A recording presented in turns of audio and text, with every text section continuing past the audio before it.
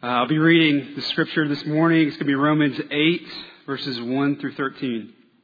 My name is Jason Espy. I serve as an elder here.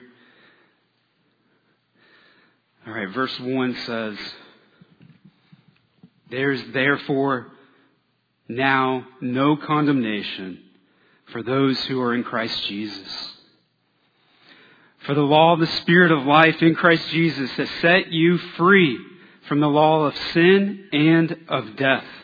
For what the law could not do, weak as it was through the flesh, God did, sending His own Son in the likeness of sinful flesh, and as an offering for sin, He condemned sin in the flesh, in order that the requirement of the law might be fulfilled in us, who do not walk according to the flesh, but according to the Spirit." Verse 5, "For those who are according to the flesh set their minds on the things of the flesh, but those who are according to the Spirit, the things of the Spirit. For the mind set on the flesh is death, but the mind set on the Spirit is life and peace. Because the mind set on the flesh is hostile toward God. For it does not subject itself to the law of God, for it is not even able to do so. And those who are in the flesh cannot please God. However, you are not in the flesh, but in the Spirit, if indeed the Spirit of God dwells in you. But if anyone does not have the Spirit of Christ, he does not belong to Him. And if Christ is in you, though the body is dead because of sin, yet the Spirit is alive because of righteousness. But if the Spirit of Him who raised Jesus from the dead dwells in you, He who raised Christ Jesus from the dead will also give life to your mortal bodies through His Spirit who indwells you." Verse 12, "So then, brethren, we are under obligation, not to the flesh, to live according to the flesh. For if you are living according to the flesh, you must die. But if by the Spirit you are putting to death the deeds of the body, you will live." This is the word of the Lord, and may He bless its reading. Amen.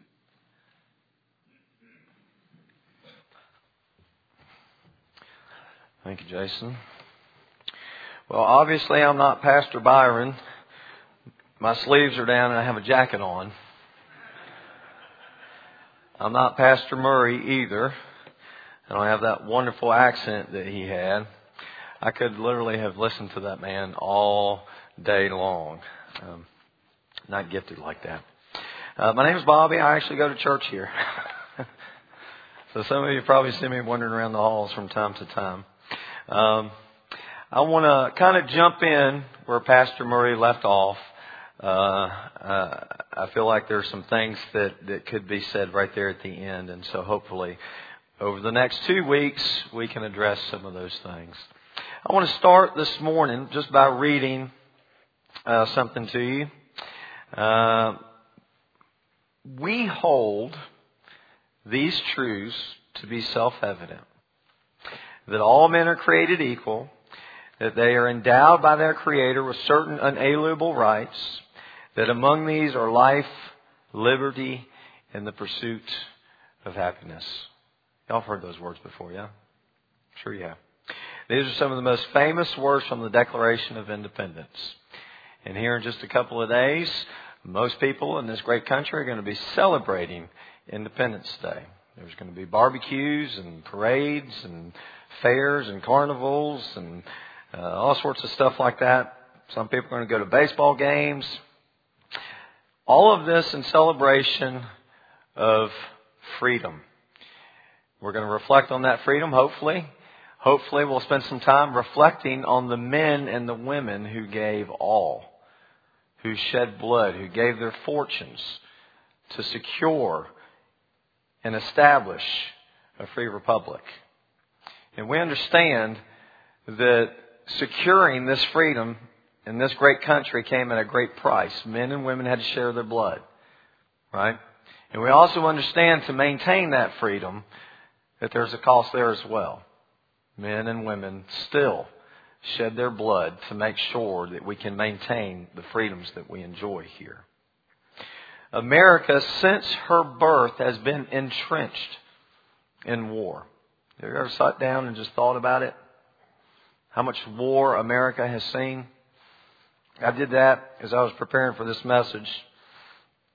We started with the Revolutionary War, 1775 to 1783. Then there was the War of 1812, which lasted from 1812 to 1815. There's the Mexican-American War, 1846 to 1848. The American Civil War, 1861 to 1865. The Spanish-American War, 1898. World War I, 1914 to 1918. World War II, 1939 to 1945. The Korean War, 1950 to 53. The Vietnam War, 59 to 75. Then we have the Gulf War, the war in Afghanistan, the Iraqi War, and then we have lots of other campaigns that continue even to this day. America has been entrenched in war from her conception. She has had to fight to secure the freedoms that we enjoy, and she has to fight to maintain those freedoms. I'm not endeavoring to engage in a political message this morning. That's not the purpose here. Like I said, I hope to follow a little bit in Pastor Murray's shoes. But believers, followers of the Lord Jesus Christ, find themselves in a very similar situation. Our freedom has been purchased at a great price, at the precious blood of the Lord Jesus Christ. Our liberties, our joy, our peace, the abundant life that Pastor Murray has been preaching about for the past month is also under constant assault. There is a war that is constantly being waged. There is a war that is happening. There is an enemy on the outside that is waging war. We know that. We know that Satan himself is coming against the church with all of the evil that he can muster to destroy God's people and somehow hurt God. We know that the world system, which is in the hands of the enemy right now, has been manipulated and fashioned in such a way that it is hostile toward God's people. But I want you to understand something. The greatest enemy we face is the enemy within. It's not the culture. It's not the lack of morality. It's not the educational system. It's not television and media. It's none of those things. It's the enemy within. Pogo once said, "We have met the enemy, and he is us." James 1:14 through 15 says, "But each one is tempted when he is carried away and enticed by his own lust. Then when lust has conceived, it gives birth to sin. And when sin is accomplished, it brings forth death." 1 Peter 2:11 says, "Beloved, I urge you as aliens and strangers to abstain from fleshly lust, which wage war against the soul." Paul says in Galatians 5:17 that the flesh sets its desire against the spirit and the spirit against the flesh, for these are in opposition to one another. The big idea that I want to convey this morning, which, by the way, all of this morning is basically going to be just one long introduction. And so we'll have a lot more to talk about next week. I think there are some thoughts that we'll share this morning that will be very helpful for you. But we'll put the rubber to the road next week and make some real practical applications about the things we're going to talk about. But the big idea is this: kill sin, or it will kill you. Let's pray. Father, we thank you for your word. We're thankful for your grace, for your rescuing of us, for the freedom that we have. Lord, that we are not in bondage, enslaved to sin anymore, that we are not under obligation to the flesh, that it doesn't control us, Lord, but we are free. We are free to follow you, free to choose you, free to obey you, free to live in you, to experience the abundant life that you want us to have. We also know, Lord, that you left us here. You left us to contend with the sin that exists in our flesh until the day that you come. That there are daily battles that we must face and that we must win for the good of those around us and for your glory. Lord, I pray out of great weakness that through this message somehow you would impart truth to your people that would help them to be more of what they're supposed to be. Give glory for your name, we pray in Jesus' name. Amen. So, we're going to start with one idea. We have three that I want to share with you this morning. All answering the question, how can I kill sin in my life? And again, we're going to make more of a practical application next week. We're going to go to some very basic, some very fundamental things. I'm going to remind you of some things that maybe you have forgotten. Very basic things that are going to be extremely helpful for you. But this morning, I just want to touch on three thoughts that I think will get you on the road that you need to be on. Number one, how do I kill sin in my life? Remember your obligation. Remember your obligation. Again, look at verse 12 there in chapter 8. It says, "So then, brethren, we are under obligation, not to the flesh, to live according to the flesh." Because of Christ, you are free. Because He sent His Holy Spirit to find you in the world, to touch your dead spirit and to bring you to life, and to pass on all the glories of His riches, to pass on to you all of the mercies and the graces that He has for you. Because of Him and the work of the Spirit in your life, you are alive. You are free. You've been deceived. Many of you have been. At times, I've been deceived. That's how I know. That's how I can look at you and point at you and say, you've been deceived at times. To believe that you're not free. The enemy lies to you. The flesh lies to you. Your circumstances come against you to lie to you. To convince you that you're not. That you're still enslaved to sin. That you're still under obligation to the flesh to obey its lust. But you're not. You've been made free. Paul begins this chapter, therefore there is now no condemnation for those who are in Christ Jesus. There is no more condemnation. You have been freed. You have been rescued from the penalty of sin. That's exactly what this verse is indicating. There's the penalty that is due, you're free from. You have also been freed from the power of sin. We are still in the presence of sin. And that's where the delusion comes. But Paul goes on to talk here in the rest of chapter 8 about all of these wonderful experiences we have because of the Spirit. We are in this no condemnation status because of His Spirit. He frees us from sin and death. He enables us to fulfill God's law, verses 2 and 3. Verse 4, He changes our nature so that we don't walk according to the flesh, but according to the Spirit. Verse 5, we're not minding the things of the flesh, but the things of the Spirit. We have the power to do that now. We're not headed for death, but for life and peace, according to verse 6. We're no longer hostile to God, and we no longer displease God. All because of what verse 9 says. However, you're not in flesh, but in spirit, if indeed, and you could better translate that, since the Spirit of God dwells in you.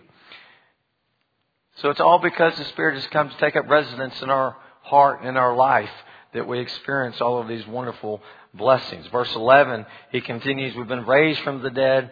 And then we come to verse 12 and 13. We see where the power lies for us to live victoriously over sin. It's not in the flesh. We're not under obligation to the flesh anymore. He says, so then, brethren, we are under obligation, but not to the flesh, to live according to the flesh. And then he makes this axiomatic statement. He says, if you are living according to the flesh, you must die. But if by the Spirit you are putting to death the deeds of the body, you will live. So it's just kind of an obvious, self-evident truth that he makes there. If you're living according to the flesh, you will experience death. If you're living according to the Spirit, you will experience life. Here's another truth, and the reason that Paul dives into this whole discussion that we see marked out here in chapter 8 is because of all the things that he discusses previously, especially here in chapter 7. He indicates in chapter 7 that there's this incredible, intense war that's happening inside of a human being that belongs to the Lord Jesus Christ. We are free. We have been freed by the Lord Jesus Christ, but we still live in this flesh. We are incarcerated in the flesh, which contains sin. It's in our DNA. We can't escape the presence of sin until we can escape these bodies. And this flesh is constantly trying to reclaim dominance over us. It does not want to let us go. It's not in its nature just to give up and to quit. It wants to reclaim what's been taken. It wants to exercise dominance over our life. And so we have the enemy without, but then we also have this great enemy within that is constantly assaulting the liberties, the peace, the joy, the freedoms that we just read that we have. The abundant life that Pastor Murray talked about for a whole month. The abundant life that the Lord Jesus Christ says He wants us to have. These things are constantly under assault. And if you could remove yourself from the world, if you could place yourself in a desert environment completely away from people, and you are isolated from the world, from media, from all of the external influences, guess what? The war that Paul describes in chapter 7 would still rage on.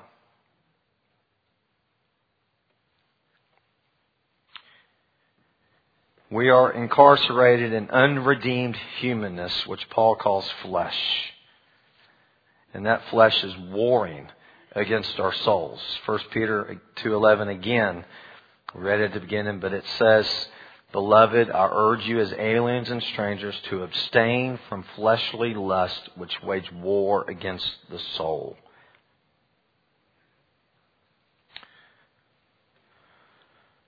So what are Peter and Paul and the other authors referring to when they reference the flesh in this way? The flesh is just this awful bag of just sinful desire, sinful motives, sinful affection, sinful principles, sinful purposes. All of it that exists, it's innate in your flesh. It's in your DNA. You were born with it. You walk around with it. It's in your limbs. It's in your eyes. It's in your hair. It's in your mind. You can't escape it. It's in your DNA.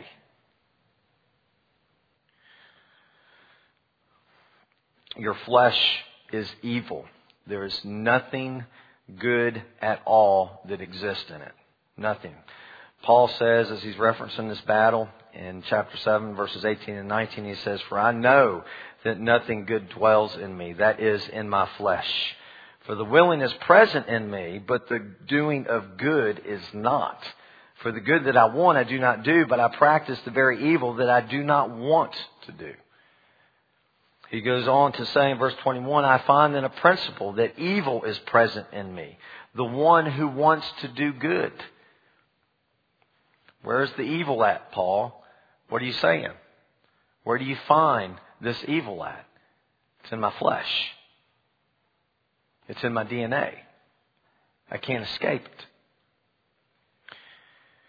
Verse 23, I see a different law in the members of my body, waging war against the law of my mind and making me a prisoner of the law of sin which is in my members.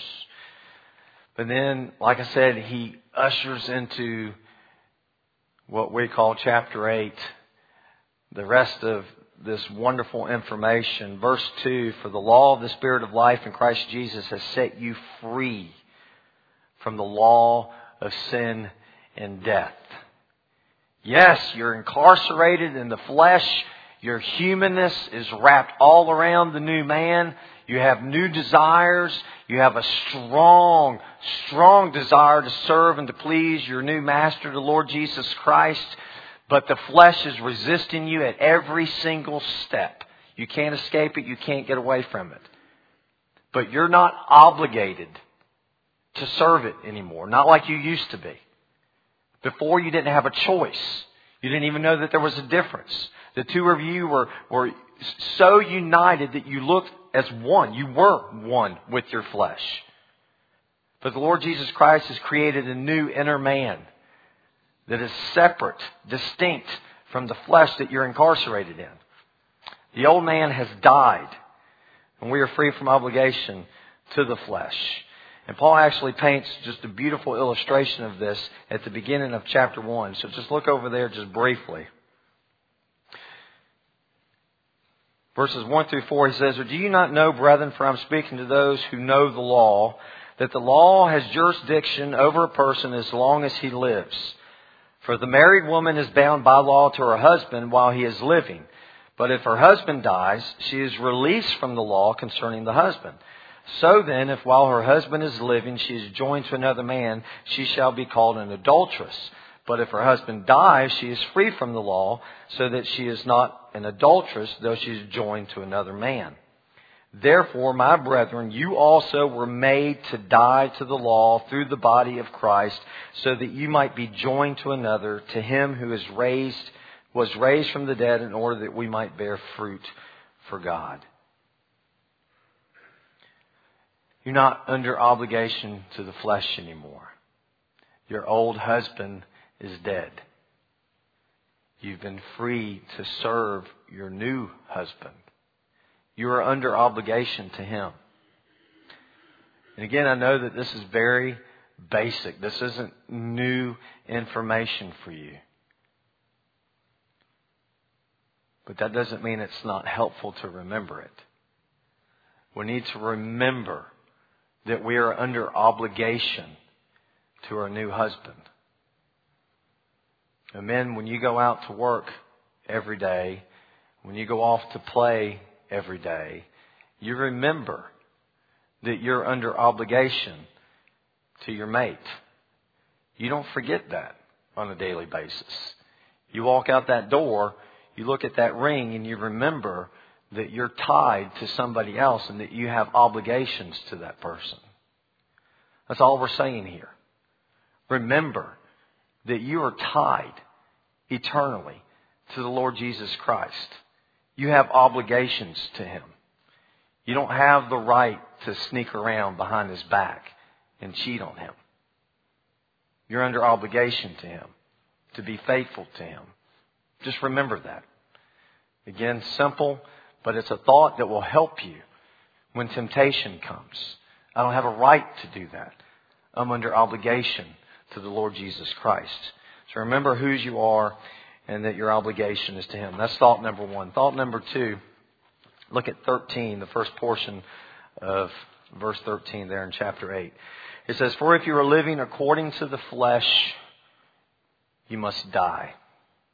Again, an axiomatic statement. It's self-evident. If you're living in the flesh, you can expect death. That's what you can expect. What you need to recognize when temptation comes, when sin knocks at the door and threatens your freedoms, your liberties, your peace, your joy, is that there are always horrific consequences for sin. Always. Horrific consequences for sin that you can't even see. Sin always takes you further than you want to go. It keeps you longer than you want to stay. and it costs you far more than you ever planned on spending. Always. At the camp that I work at, we have an activity that we do with our kids, part of our Low Ropes Challenge course. It's called the Spider's Web. And basically it's just a tree here, a tree about over there, and in between we've tied a bunch of string together to create openings about yay big around. And there's 3 levels of these openings, kind of all mixed up, different shapes. We call it the spider's web because it looks like a spider's web. All right? And then we present a challenge to the kids. We tell them that, the challenge is for them to get their entire group from one side through the spider's web to the other side. And what we typically do is we let the kids set all of the parameters, all of the boundaries, all of the rules for this game except for one. And I tell them at the end, when they've set all the rules that they want to set, I get to set the last one. The goal of the game is for the kids to fail. That's cruel, isn't it? I don't want them to make it through the spider's web. The string that we used is black, which in Scripture is indicative of sin. What I hope to teach them through it is that no matter what parameters they come up with, no matter how they reorient their thinking, no matter what approach they take to this thing, there are always going to be unforeseen consequences that are going to forbid you from experiencing the life that you want to experience. And so every time I let them reset, they'll come up with new rules, and then I'll change just one that I know will prevent them from succeeding. Sin always has unexpected, horrific consequences. I think of Achan when I think of that. I got many of you Bible experts in here are well familiar with Joshua chapter 7. He's a character that's found there. After Israel was ushered into the land of Canaan, the very first battle that they had was with the city of Jericho. You remember? And God had given them instruction that they were supposed to march around the city a certain number of times. And on the last day, they were supposed to march around certain times. And they were supposed to yell. And then the walls were going to fall down. And yay, there's going to be a great victory. You remember that? That was the very first success that Israel had. The very first city they come to. A well-fortified city. A huge city back in those days. And they found great success. They did exactly what God had told them to do. The walls came tumbling down and they went marching in. I mean, we learned the songs when we were little bitty kids, right? They found great success. But God had told them something before they went into the city, that He told them not to take anything. He said that the city was under a ban, that there were certain things that were going to be holy unto God, and that they weren't to take these things. Well, after the walls had come down, Achan was one of these soldiers that was part of that march around the walls. He goes in and he sees things that he covets. He sees things that his heart desires. And so he takes these things. I don't know how he hides them and how he gets them back to camp, but he takes these things and he goes back to camp and he hides them in his tent. Well, the rest of the camp, they're all excited. They don't know anything about Achan's sin. They're just all excited. They've seen God's promises come to fruition, and they know that the entire land of Canaan lies before them, and that now no enemy is going to be able to stand before them. The greatest of the enemies that the land of Canaan can throw at them are going to be demolished because God is with them. So they set their sights on the next closest city, which is Ai, which is a much smaller city. In fact, it's a wee little itty bitty city, right? It's nothing. In fact, when Joshua sends the spies up to this city to kind of search it out, they come back and they're like, man, Joshua, this thing is no sweat. Don't even worry with the army. Just send a few guys. We'll go up there. We'll take care of it. All it's going to take is just a couple thousand guys. We don't need much. Joshua's like, well, sweet. See you home for dinner. They march on up, and what happens? The little itty bitty city of Ai spanks the army of Israel and sends them home crying, killing 36 of their men, as the Scripture tells us. They come back. This is right on the heels of a tremendous victory. Everybody is just swept up in the emotion and just in the thrill of God's for us. And they come back defeated. And Joshua falls on his face before God and just weeps like a baby, crying, begging God for an answer. What on earth is going on? And God picks Joshua up, tells him to stand on his feet, and informs him that there is sin in the camp and that he needs to search it out. So if you just turn over to the book of Joshua for just a minute, I just want to point this out for you. I want you to see it. Joshua chapter 7. I just want to read verses 16 through 26. So Joshua rose early in the morning and brought Israel near by tribes, and the tribe of Judah was taken. He brought the family of Judah near, and he took the family of the Zerahites, and he brought the family of the Zerahites near, man by man, and Zabdi was taken. He brought his household near, man by man, and Achan, son of Carmi, son of Zabdi, son of Zerah, from the tribe of Judah, was taken. Then Joshua said to Achan, my son, I implore you, give glory to the Lord, the God of Israel, and give praise to him, and tell me now what you have done. Do not hide it from me. So Achan answered Joshua and said, truly, I have sinned against the Lord, the God of Israel, and this is what I did. When I saw among the spoil a beautiful mantle from Shinar, and 200 shekels of silver, and a bar of gold, 50 shekels in weight, then I coveted them and took them, and behold, they are concealed in the earth inside my tent with the silver underneath it.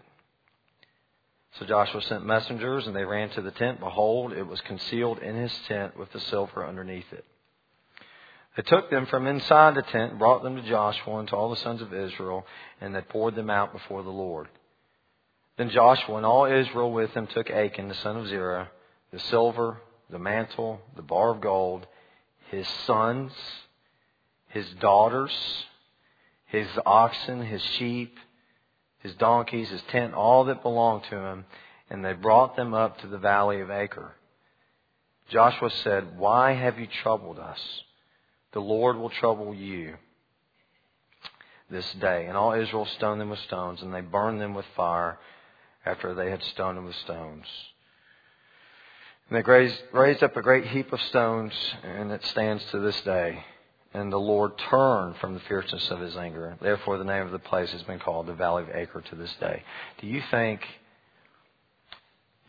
for a minute that when Achan coveted those things, knowing that they were under the ban, and he decided, I'm just going to take them.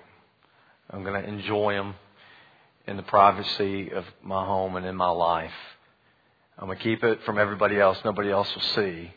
I'll just enjoy it in the privacy of my tent. You think he thought for a minute that his family would die because of that? That 36 other men in the camp would have to die for his sin? You think that ever crossed his mind?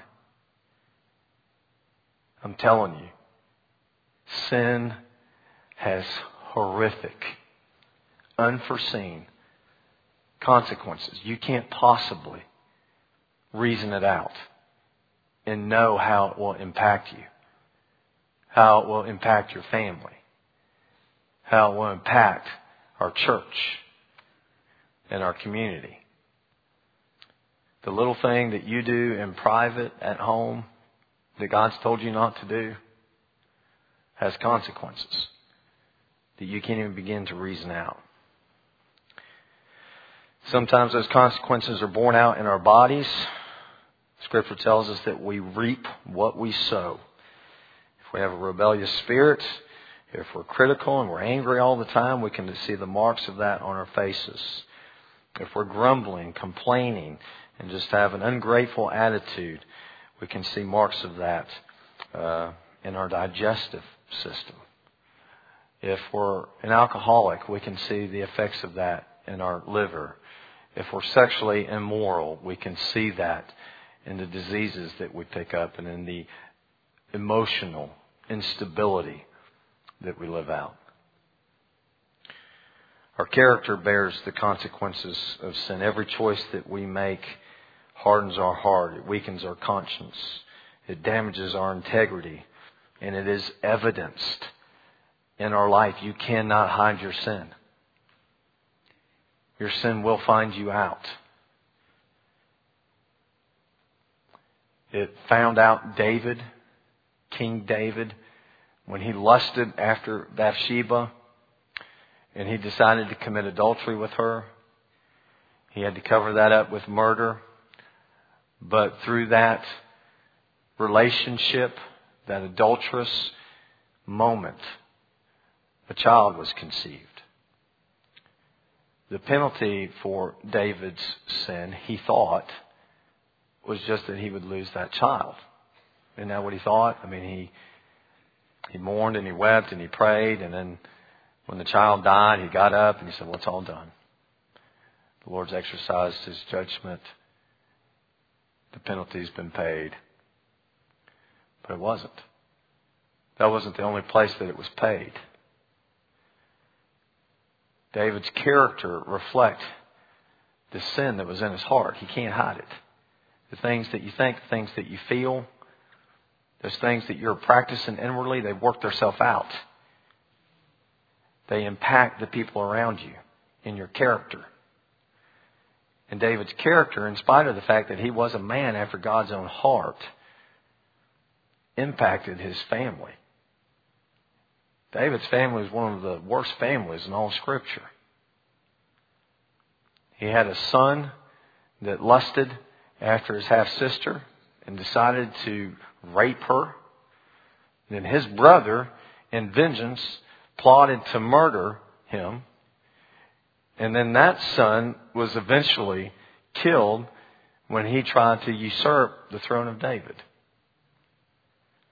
You think David's character at this moment in time, this decision on David's part, didn't overflow into his family and affect them in these tragic ways? I can tell you from my own personal experience, I'm forgiven, I'm redeemed, I've done terrible things with my life and the decisions that I've made that have impacted my children. God's forgiven me. 3 of my children are following the Lord, but 1 of them is not. And some of the legitimate reasons that He has for not doing that is the example that I set for them. It impacts those that you love in ways that you cannot reason out. So thought number 2 that I think will help you kill the sin in your life is recognize that sin always has tragic, horrific, unforeseen consequences in time and in eternity. All right, and then the last thought we'll cover quickly. How do I kill the sin in my life?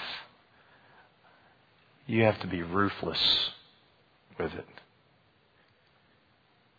You have to be ruthless. We pamper our sins. We don't treat them the way that God would have us treat them. We need to put them to death by the Spirit, but we need to treat sin in our life with a ruthless savagery that is shocking. There's an illustration of the kind of mentality that we need to adopt in the Old Testament. If you'll turn over to 1 Samuel 15, I'll just show you some things there. 1 Samuel chapter 15. I think this will help you. It has helped me a lot. Verses 1 through 3. Then Samuel said to Saul, "The Lord sent me to anoint you as king over his people, over Israel. Now therefore listen to the words of the Lord. Thus says the Lord of hosts, I will punish Amalek for what he did to Israel, how he set himself against him on the way while he was coming up from Egypt.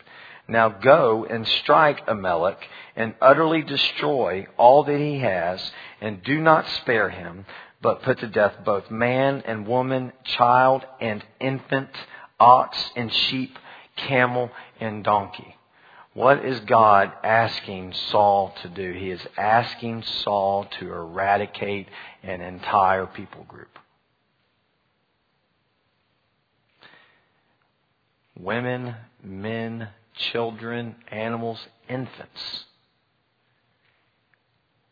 Go eradicate an entire people group. I was teaching Sunday school years ago, and this passage came up, and one of the ladies that was in our class, this was a shocking moment for her. This was a shocking side of God that she couldn't deal with. She had young children. She just didn't know how to deal with it. How could God ask Saul to do this? And she was in tears in class. And then after class, just unloaded. She didn't know how to reason this out. How to reconcile this with the other things that she knew and understood about God. God is loving. God is good. God is merciful. God is gracious. But God is holy. So it's a hard passage to process. And we don't have time to deal with all of the details there. There are other things that I just want us to see here. I want to give you a little context to begin with. So the Amalekites were descendants of Esau, according to Genesis 36, and they inhabited the southern part of Canaan. They were longtime enemies of Jews that kept coming up in the life of the Jews, causing problems for them. They had viciously attacked Israel just shortly after the Exodus there at Rephidim.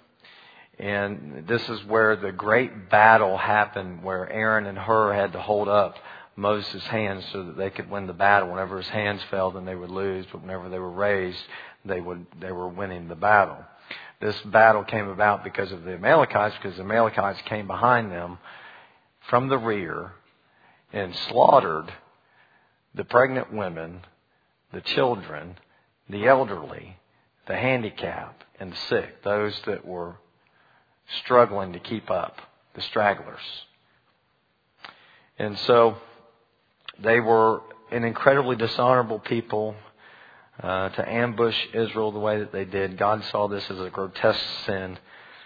And God supernaturally delivered Israel that day, but swore to Moses, Exodus 17:14, "I will utterly blot out the memory of Amalek from under heaven," because of that grotesque sin. In fact, God was so serious about it that He made this part of the Mosaic law. He told Israel, as part of the law, it was their responsibility to make sure, to remember, to kill Amalek. To kill off that people group. So Deuteronomy 25:17 through 19. I'll just turn over that real quick because I think it's important to see that as well. Deuteronomy 25:17 through 19. Again, this is part of the Mosaic law. God says, "Remember what Amalek did to you along the way when you came out from Egypt, how he met you along the way and attacked among you all the stragglers at your rear when you were faint and weary, and he did not fear God. Therefore it shall come about when the Lord your God has given you rest from all your surrounding enemies in the land which the Lord your God gives you as an inheritance to possess, you shall blot out the memory of Amalek from under heaven." You must not forget to do this. It's part of the law. So the Amalekites were due to die. Judgment had been prescribed for them. They were treacherous, deadly. They delighted in violence. They were extremely intimidating because of who and what they were. Kind of reminds me of an elementary school bully, Jimmy Flanagan. I forgive you for what you did to me. But their very presence in the land of Canaan was one of the reasons that Israel balked at going in the first time. Their intimidating presence is one of the reasons that Israel turned away and said, I don't think so. They were scared to death of them. So, at this time, God determines it's time to go ahead and carry out His execution on this people group. So Samuel says to Saul, carry it out. Saul says, I'll get it done.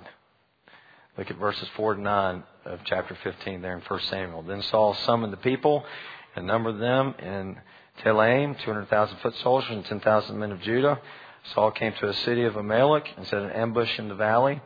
Saul said to the Kenites, go, depart, go down from among the Amalekites, so that I do not destroy you with them, for you showed kindness to all the sons of Israel when they came up from Egypt. So the Kenites departed from among the Amalekites. So Saul defeated the Amalekites from Havilah as you go to Shur, which is east of Egypt. He captured Agag, the king of the Amalekites, alive, and utterly destroyed all the people with the edge of the sword. But Saul and the people spared Agag and the best of the sheep, the oxen, the fatlings, the lambs, and all that was good, and were not willing to destroy them utterly, but everything despised and worthless, that they utterly destroyed. Saul did not obey the Lord. What did he do? He followed his fleshly lust. He saw something he desired. He says, this stuff's worthless. I don't care to get rid of that. That's fine. But I really like that, so I'm going to keep that. The Lord said not to. The Lord said utterly destroy. The Lord said eradicate, but I really kind of like that, and I think that'll be okay. So I'm going to bring that back with me. So he kept the best of the animals and the possessions, and he spared Agag. So willfully disobeying the Lord. And just so you know, partial obedience is not obedience. It's rebellion.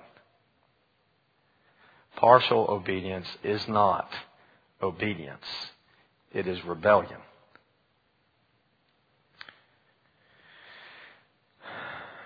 In your rebellion will find you out. Look at verses 10 through 14. Then the word of the Lord came to Samuel saying, I regret that I've made you king. For he has turned back from following me and has not carried out my commands. And Samuel was distressed and cried out to the Lord all night. Samuel rose early in the morning and met Saul, and it was told Samuel, saying, Saul came to Carmel, and behold, he set up a monument for himself. Then turned and proceeded on down to Gilgal. Samuel came to Saul, and Saul said to him, Blessed are you of the Lord. I have carried out the commandment of the Lord. But Samuel said, this is one of my favorite passages in all of Scripture. What then is this bleating of the sheep in my ears and the lowing of oxen which I hear? If you did what God told you to do, how come I'm hearing these things in the background? God said eradicate, obliterate. Don't leave anything left behind. Get rid of it. It's hazardous. Destroy it. Well, I just kept just a little bit. I did most of it. I killed most of the people. All I did was keep Agag and a bunch of the good animals and stuff. What's the big deal? God was so serious that immediately he deposed Saul. Verse 23, he says, For rebellion is as the sin of divination, and insubordination is as iniquity and idolatry. Because you have rejected the word of the Lord, he has rejected you from being king. Serious consequence that Saul did not see coming. Samuel steps in to fulfill the commandment of the Lord and do the thing that Saul would not do, to kill Agag. Look at verse 32. Then Samuel said, Bring me Agag, the king of the Amalekites. And Agag came to him cheerfully. And Agag said, surely the bitterness of death is past. I mean, some time had rolled on. He's been kept in the closet back here as kind of a trophy for Saul. You know, I got this great big bad king of the Amalekites. He's my trophy. I was going to keep him back here in the closet. I'll show him to my friends when they come by. And so some time's come by and he thinks, well, surely, you know, the bitterness of death is past. The war's over. Da-da-da-da-da. All's good. But Samuel said, verse 33, as your sword has made women childless, so shall your mother be childless among women. And look at that. And Samuel hewed Agag to pieces before the Lord at Gilgal. This is a gruesome scene. Samuel picks up a sword and he hacks a man to pieces. No mercy, no compassion, just ruthless savagery. Hacks him to pieces there at Gilgal before the Lord. Well, you would think that this would do the trick. Again, time had passed. By the time that Samuel had showed up, there had been a little bit of time that had passed. The Amalekites weren't completely wiped out. There were other Amalekites still around because Saul did not do his job. They reappear in the time of David, chapter 30. Just turn over there quickly. I promise we're almost at the end. In chapter 30, you see that the Amalekites make a raid on the Negev, verses 1 through 3 there. Then it happened when David and his men came to Ziklag on the third day that the Amalekites had made a raid on the Negev and on Ziklag, and had overthrown Ziklag and burned it with fire, and they took captive the women and all who were in it, both small and great, without killing anyone, and carried them off and went their way. When David and his men came to the city, behold, it was burned with fire, and their wives and their sons and their daughters had been taken captive by the Amalekites. So they're still around and still wreaking havoc. David's crushed. His men are crushed. Scripture tells us that they just fell down. They've lost their families. They don't know what's happened to them. They don't know what the Amalekites are doing with them. They know those people. And those men just, they fall down and they weep and they weep and they weep. The Scripture says until there was no strength left in them to weep anymore. And then David says, well, we're going to go after them. And so David tries his hand at obliterating the Amalekites. Look at verses 16 and 17. When he had brought him down, David found a slave that led him to where the Amalekites were hiding. He said, when he brought him down there, behold, they were spread over all the land, eating and drinking and dancing, because all of the great spoil that they had taken from the land of the Philistines and from the land of Judah. And David slaughtered them from twilight until the evening of the next day, and not a man of them escaped, except 400 young men who rode on camels and fled. Except for what? How many did you kill? Did you kill all of them, David? You got them all. Tell me you got them all, David. No, there's just 400 of them. Just 400 of them got away. It'll be all right. 400 of them escaped. 5 centuries later, one of them appears, an Agagite, directly related to Agag. We see him in the book of Esther. You want to guess who he is? His name is Haman. And he's plotting the destruction of the Jews.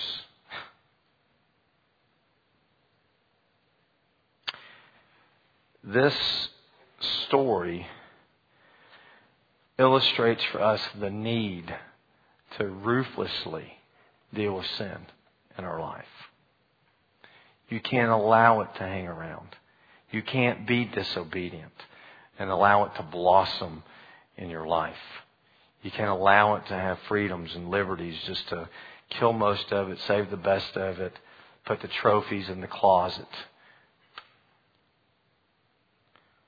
You can't afford to bury it under your tent. To live a double life. Of one person out in front of the rest of the camp and another person in my tent, knowing that I've got sin buried underneath of it.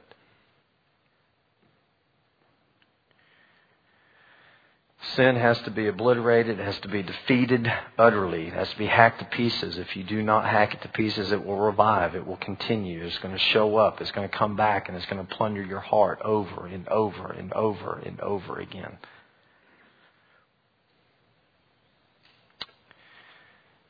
Sin is subtle. It's powerful. It hides. It lies dormant. There are times you don't see it around. You think all it's good. But if you don't kill it completely, it comes back stronger the next time. More destructive the next time. The Jews were almost wiped out. That close. Because this sin wasn't dealt with the first time.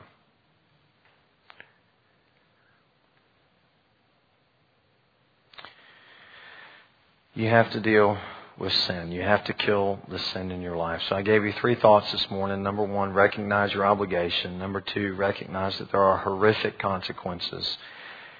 And number 3, ruthlessly put it to death. Deal with it ruthlessly.